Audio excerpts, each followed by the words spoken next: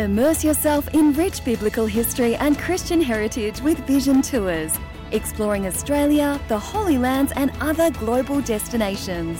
Forge bonds of lasting friendship as you fellowship with like-minded believers and discover a new richness in your faith in Christ and a broader understanding of the world's Christian heritage.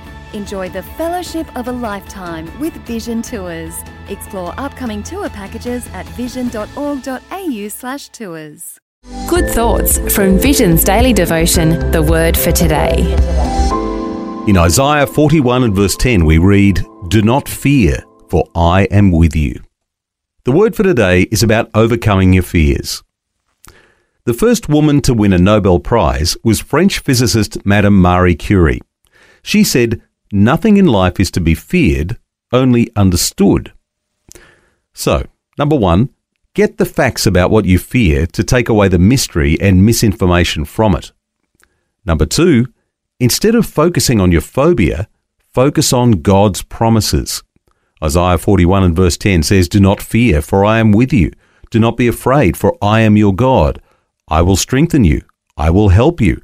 I will hold on to you with my righteous right hand." Now note those words, "I will strengthen you." As your faith in God grows stronger, the threat of your fears will grow weaker. Number three, relax. Imagine yourself peaceful and free from the bondage of fear. Envision the positive effect on your life when you're delivered. And number four, confront each one of your fear-triggering circumstances with baby steps. Every single hurdle you conquer strengthens you.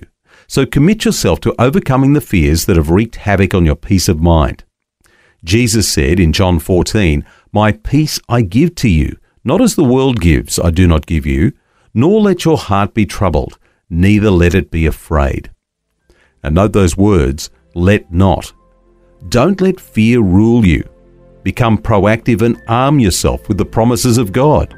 Run towards your fears as David ran toward Goliath, knowing that in the name of the Lord, you will win. You can overcome your fears.